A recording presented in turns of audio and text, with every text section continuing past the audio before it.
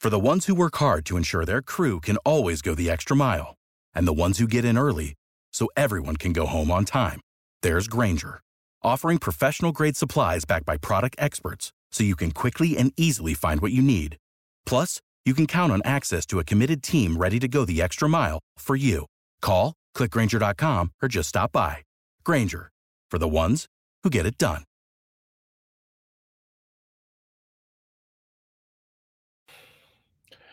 Welcome back to the Durr Show. What a terrible, terrible shooting in Kansas City. People are out celebrating a great, great Super Bowl victory. And, I don't know who did it. I don't know why they did it. But the idea of these shootings, Kansas City and Missouri have the most open ended gun availability. I think, at least according to the TV, anybody over 18 can carry a gun anywhere except in a church or a school. Uh, Look, they seem to have the two people. We don't know. We don't know what their motives are. We'll wait and see. But it's just awful that people can't go to a celebration and just enjoy the victory. And thank God the police were there, and at least they control the situation. And it could have been a lot worse. All right, let's turn to the subject at hand today, and that is the impeachment of the Secretary of Homeland Security, Mayorkas. Look, I'm not a Mayorkas fan. I think the what's going on the border is awful. I'm a supporter of legal immigration. My grandparents came over legally. My great grandfather came legally, and immigrants have changed this country for the better. But the current administration's non-policy is awful, and I think Mayorkas has not done a good job. And if Congress has voted unanimously or even on partisan lines to condemn him, I'd be all for that. That's an appropriate role for Congress to say, look, we've had hearings, we think this is terrible, and we condemn you for it. But impeachment has a constitutional criteria. It says you can be impeached only for treason. Treason has a definition. It's something where you take up arms, burglary, bribery, rather, or other high crimes and misdemeanors. They didn't even charge Mayorkas with a high crime or a low crime. They charged him with basically failure to do his duty. And that was actually debated at the Constitutional Convention. And one of the framers said we ought to include maladministration, doing a bad job. And the father of the Constitution, James Madison, said, no, that would turn us into a parliamentary democracy like Great Britain. We don't want that. We are a republic. And a republic elects a president for 4 years, and that president stays in office unless he commits an impeachable offense. And the same rule that applied to presidents applied to cabinet members. It's not surprising that since the establishment of the United States, we have never impeached a cabinet member. This is a first. You think there were cabinet members who committed impeachable offenses? I'll bet you bottom dollar there have been cabinet members who took bribes. There were probably cabinet members who committed treason in the run-up to the Civil War.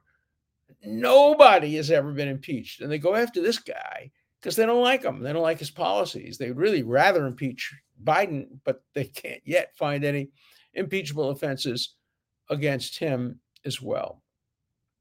And the impeachment, they vote to impeach a week ago or so, and they lose. They lose by 2 votes. And what do? They hustle around and they get somebody out of the hospital bed, and they bring people, the Republicans, and then a complete fortuity strikes. 2 Democrats who wanted to vote against impeachment and who would have changed the vote from favorable to unfavorable, it would have lost again by 1 vote. 2 Democrats are kept away from the House on that day. One of them was at an airport trying to get there in time, and his plane had a mechanical failure. I think it was at West Palm Beach Airport, and he couldn't make it, so he didn't vote. And the other one was diagnosed with COVID, and presumably his doctors told him he couldn't get on an airplane and fly. But for those 2 votes, the impeachment would have been struck down. And then there's another reason why the impeachment is unconstitutional. So it's clearly unconstitutional under the criteria. But there's another reason as well. Impeachment is supposed to be the first step of a 2-step process. It's not supposed to be independent. You can't impeach somebody and then say, but we're not going to send it to the Senate for a trial. It's only valid if you intend to send it to the Senate for a trial and have him removed. But everybody knows that the Senate is going to vote against removing him. So impeachment in this case is being used not as a means toward removal, but as an end in and of itself. That's an improper and unconstitutional use of impeachment. Not the first time that has happened. Happened with Donald Trump. Shoe was on the other foot. The Democrats impeached him twice for non-impeachable matters. And they also impeached him knowing they wouldn't win in the Senate. So both reasons why this was an unconstitutional impeachment applied both to Republicans and Democrats. You could say it also applies to Clinton. Clinton was a closer case because there was a crime, but it was a low crime, not a high crime. They impeached him for perjury, and perjury, although not listed, clearly can be included as treason, bribery, or other high crimes and misdemeanors, just as extortion could be, and a range of other similar type crimes could be included. But they knew they weren't going to get the Senate to vote for Clinton's removal. They just wanted to impeach him, and they did, and they wanted to impeach Trump, and they did. So I think all 3 of those were unconstitutional. The only constitutional impeachment we've had of a president, at least in our history, has been Andrew Jackson. He came very close to being removed. It was really 1 vote, I think, or maybe 2, but a very small number of votes. And so what we have here is the misuse of the impeachment provisions of the Constitution. Now, let me read you what Alexander Hamilton said about this. Among the books I have written and introductions I have written is I have a book, The Federalist Papers. I didn't write the Federalist Papers. I'm old, but I'm not that old. But I wrote the introduction. So Federalist Papers, introduction by Alan Dershowitz. And so, of course, I read the Federalist Papers very, very carefully, not only to write this book, but because of my representation of Donald Trump. And it's Federalist number 65. That's most relevant. And Hamilton wrote that. And he said he understands that impeaching will have a political element to it, that, it involves crimes of a governmental nature, and therefore the passions will be high. So I'll read to you. The prosecution of them for this reason will seldom fail to agitate the passions of the whole community and to divide it into parties more or less friendly or inimical to the accused. Remember, this is before we really had political parties that he wrote this, but still, he talked about that. In many cases, it will connect itself with pre-existing factions. That was the name then for what emerged as the Federalist Party, the Democrat-Republican Party, etc. In many cases, it will connect itself with pre-existing factions and will enlist all their animosities, partialities, influence, and interest on one side or on the other.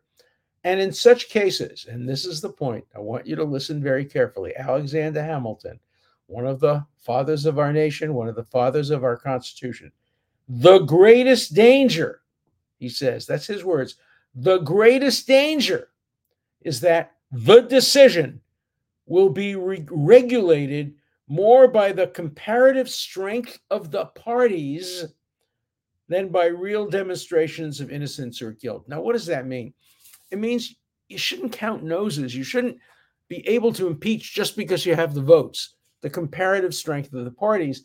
But then the next part is interesting too, because he says, then by the real demonstration of innocence or guilt. Innocence or guilt of what? Innocence of guilt of treason, bribery, or other high crimes and misdemeanors. You're not innocent or guilty of maladministration or failure to comply with one policy or another.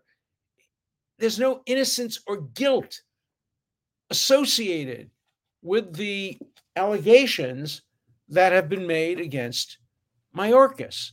And so it's so clear that the Mayorkas impeachment is precisely what Hamilton was opposed to.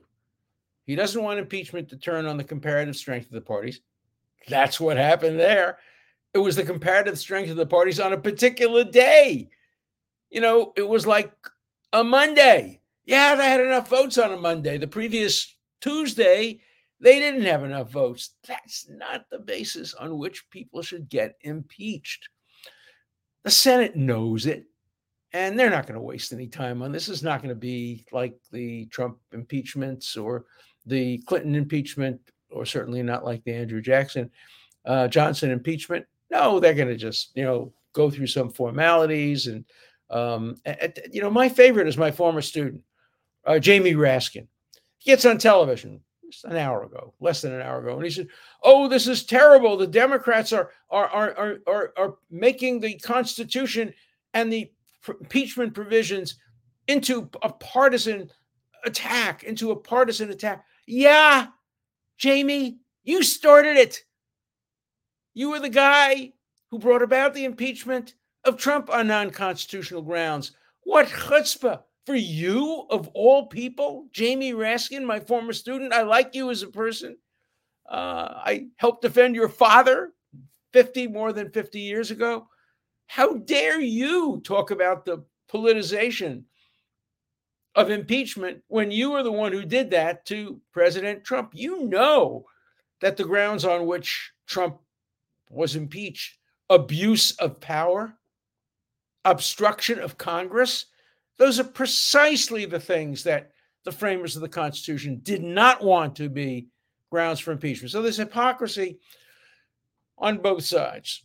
The Republicans who supported me when I made my argument in floor of the Senate, Republicans came over to me, some Democrats too, but Republicans came over to me. Some hugged me. It's on television. You can see it. They said, "Wow, what a great argument. You've persuaded us. Not that they needed persuading, but you persuaded us that in order to impeach somebody, it has to be treason, bribery, or other high crimes and misdemeanors. It can't be abuse of power. It can't be obstruction of Congress. Yeah, we're on your side. We agree with you." What happened yesterday? They all changed their mind. The very same people who said it has to be criminal type behavior, treason, bribery, or other high crimes and misdemeanors, now say, no. Not when it's a Democrat that we're impeaching. When it's a Democrat we're impeaching, it can be, something like failure to do your job, or abuse of power, or any of the kinds of things that we said you couldn't do against the Republican.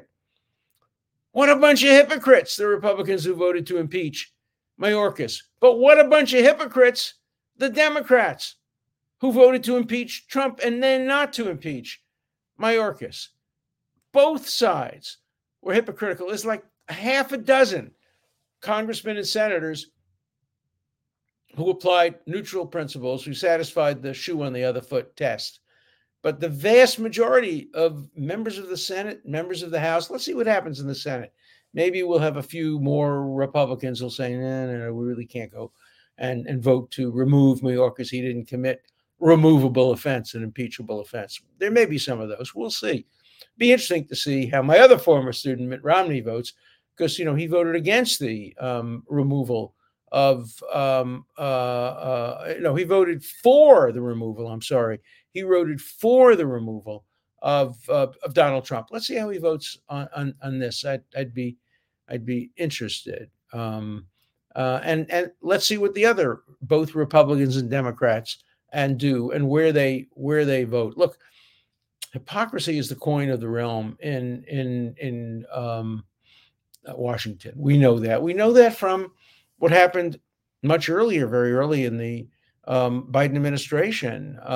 We know what happened with the Supreme Court appointments when, even before that, when President Obama appointed Merrick Garland, who nobody had ever heard of then now he's famously disliked by both Republicans and Democrats for what he recently did.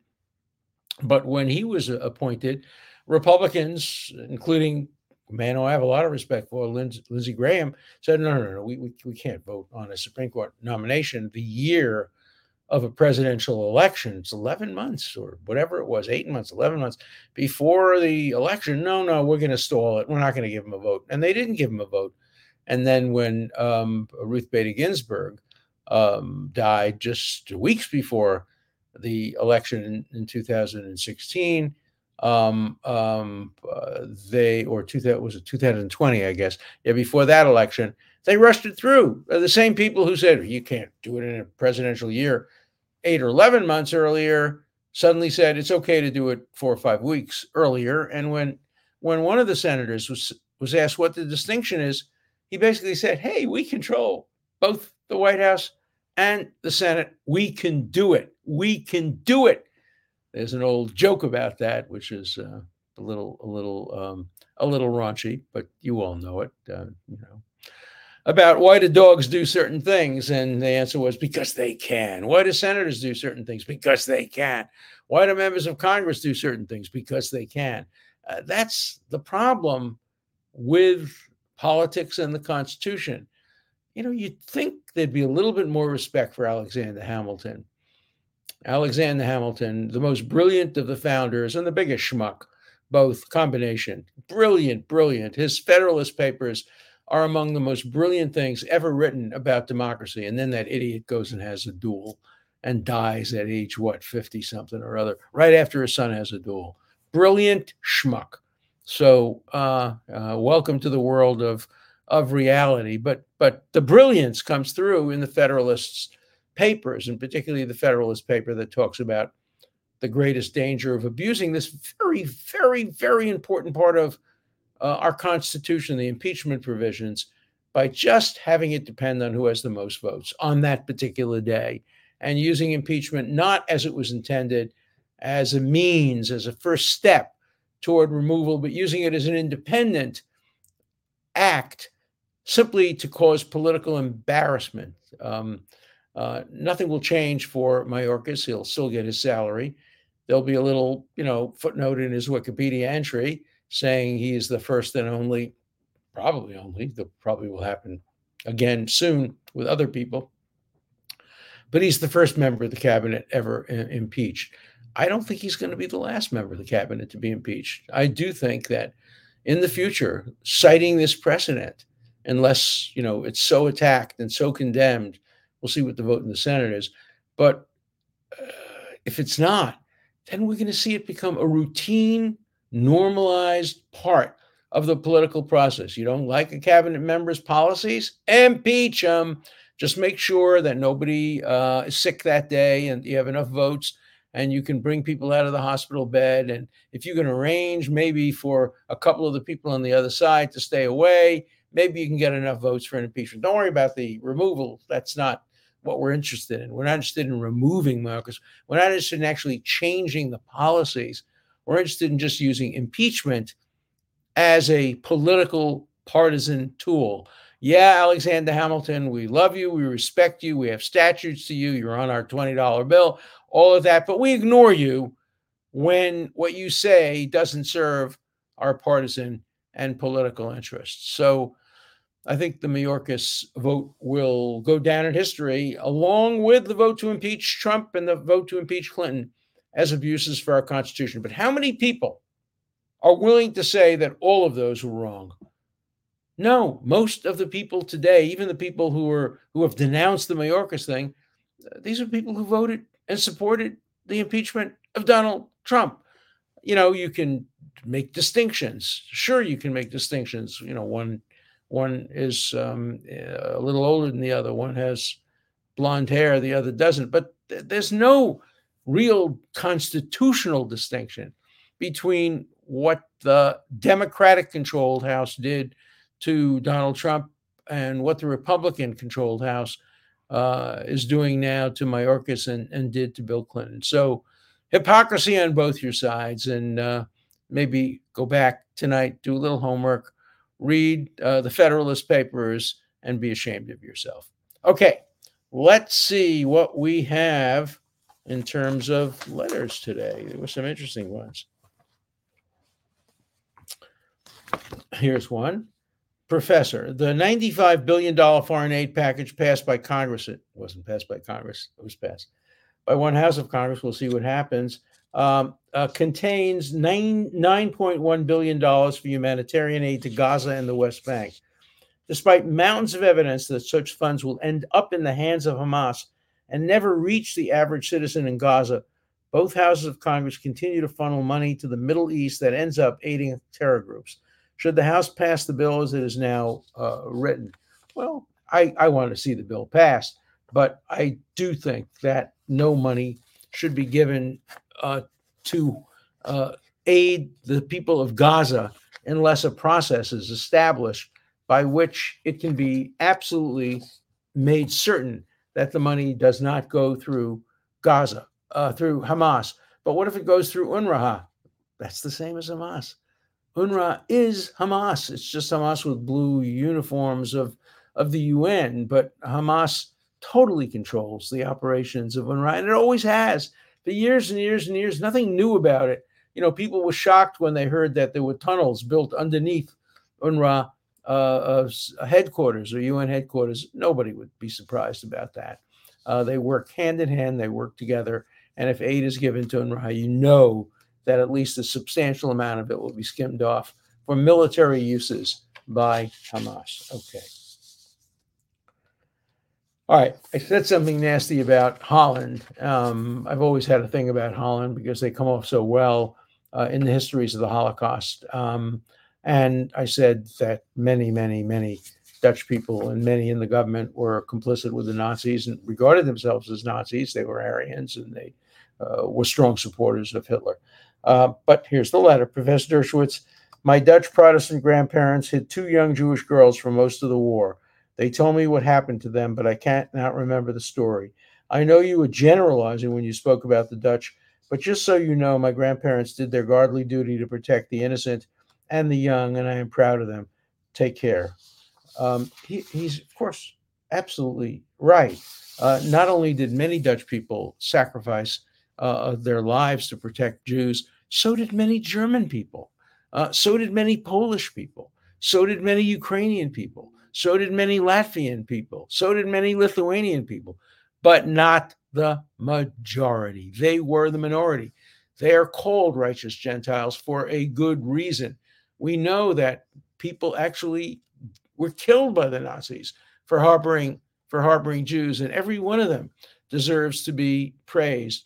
But the Dutch government doesn't deserve to be praised. The Polish government doesn't deserve to be praised. The Catholic Church in Poland doesn't deserve to be praised. Many of the institutions don't deserve to be praised. There were great Catholic priests. By the way, some Catholic priests died in Auschwitz. Why? Because they were born Jewish. If they had one Jewish grandparent, even if they had been Catholics for 2 generations and had been priests, they were killed. They were murdered. And many Catholic monasteries helped Jews, including a cousin of mine in my first marriage, who ultimately got out and became a dentist. But he was harbored by Catholic priests. So you don't want to generalize. Either way, you don't want to generalize by saying all were bad or all were good. You judge them individually on whether they were good or bad. Making generalizations about any group of people is a form of identity politics, and you know how much I despise identity politics on the domestic scene. I despise it equally in the international context. Okay, here's one about, this is interesting. This is about Fannie Willis and her boyfriend. Even if sex occurred after he was hired, which we'll have to wait and see tomorrow, we'll see if the judge allows that to come in. I have my doubts whether he will, whether he'll just focus on the financial aspects. But even if sex after he was occurred, relationships begin usually before sex happens. Yes, that's generally true, at least good relationships. You have feelings that develop long before sex. You try to impress the person, you do favors for them. That means she could have hired him in the stage of wanting to impress him and gave him more money than is normal, considering his experience in such matters. They should both be removed. Let's look at it from another perspective. Perhaps she never really had feelings for Wade, but she saw an opportunity to wrap him around her finger in order to influence him to do her bidding. It doesn't have to be money that influences people to do certain favors. Also, would it be wise for Fanny Fawney to recuse herself from the case in order to try to save her career? Would the trial have to happen in that circumstance? It's a very, very subtle and good point. You remember I sang Some Enchanted Evening. I got about 20 of these notes, 10 of them saying, wow, you have a nice voice. Love to hear you sing again.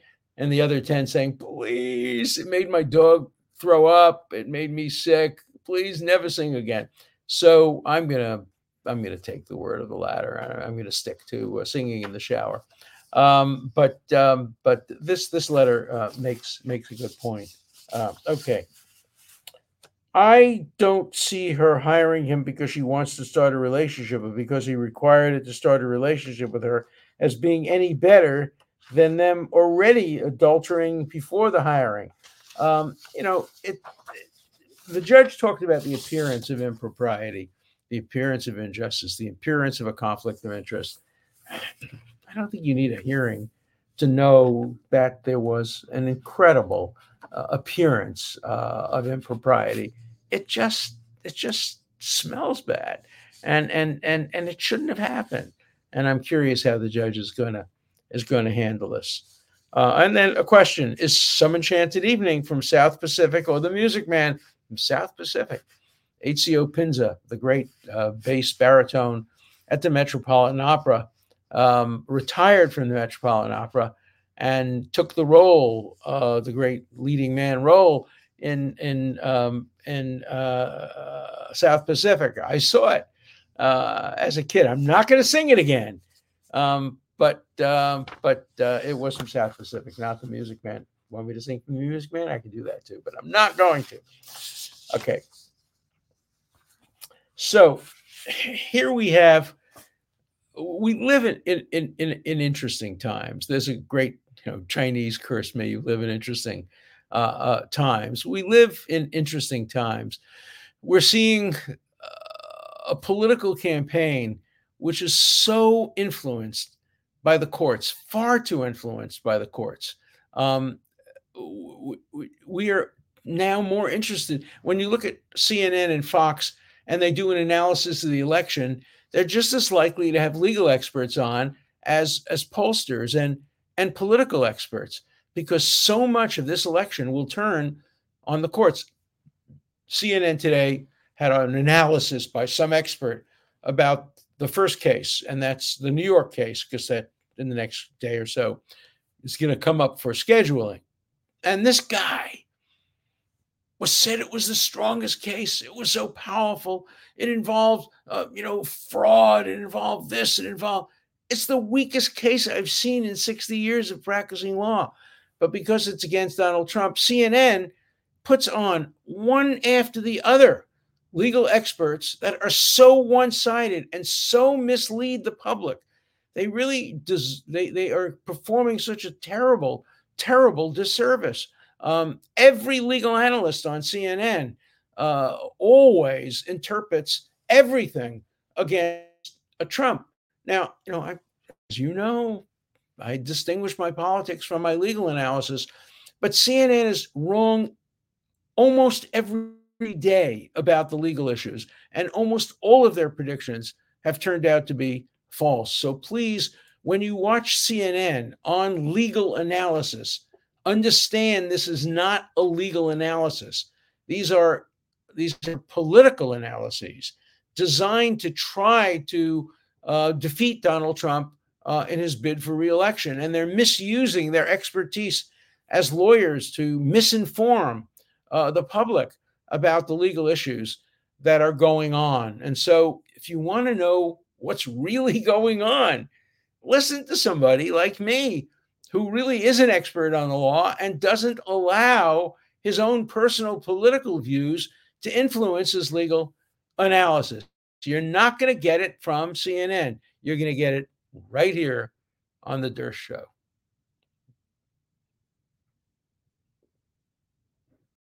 For the ones who work hard to ensure their crew can always go the extra mile, and the ones who get in early so everyone can go home on time, there's Grainger, offering professional-grade supplies backed by product experts so you can quickly and easily find what you need. Plus, you can count on access to a committed team ready to go the extra mile for you. Call, click Grainger.com, or just stop by. Grainger, for the ones who get it done.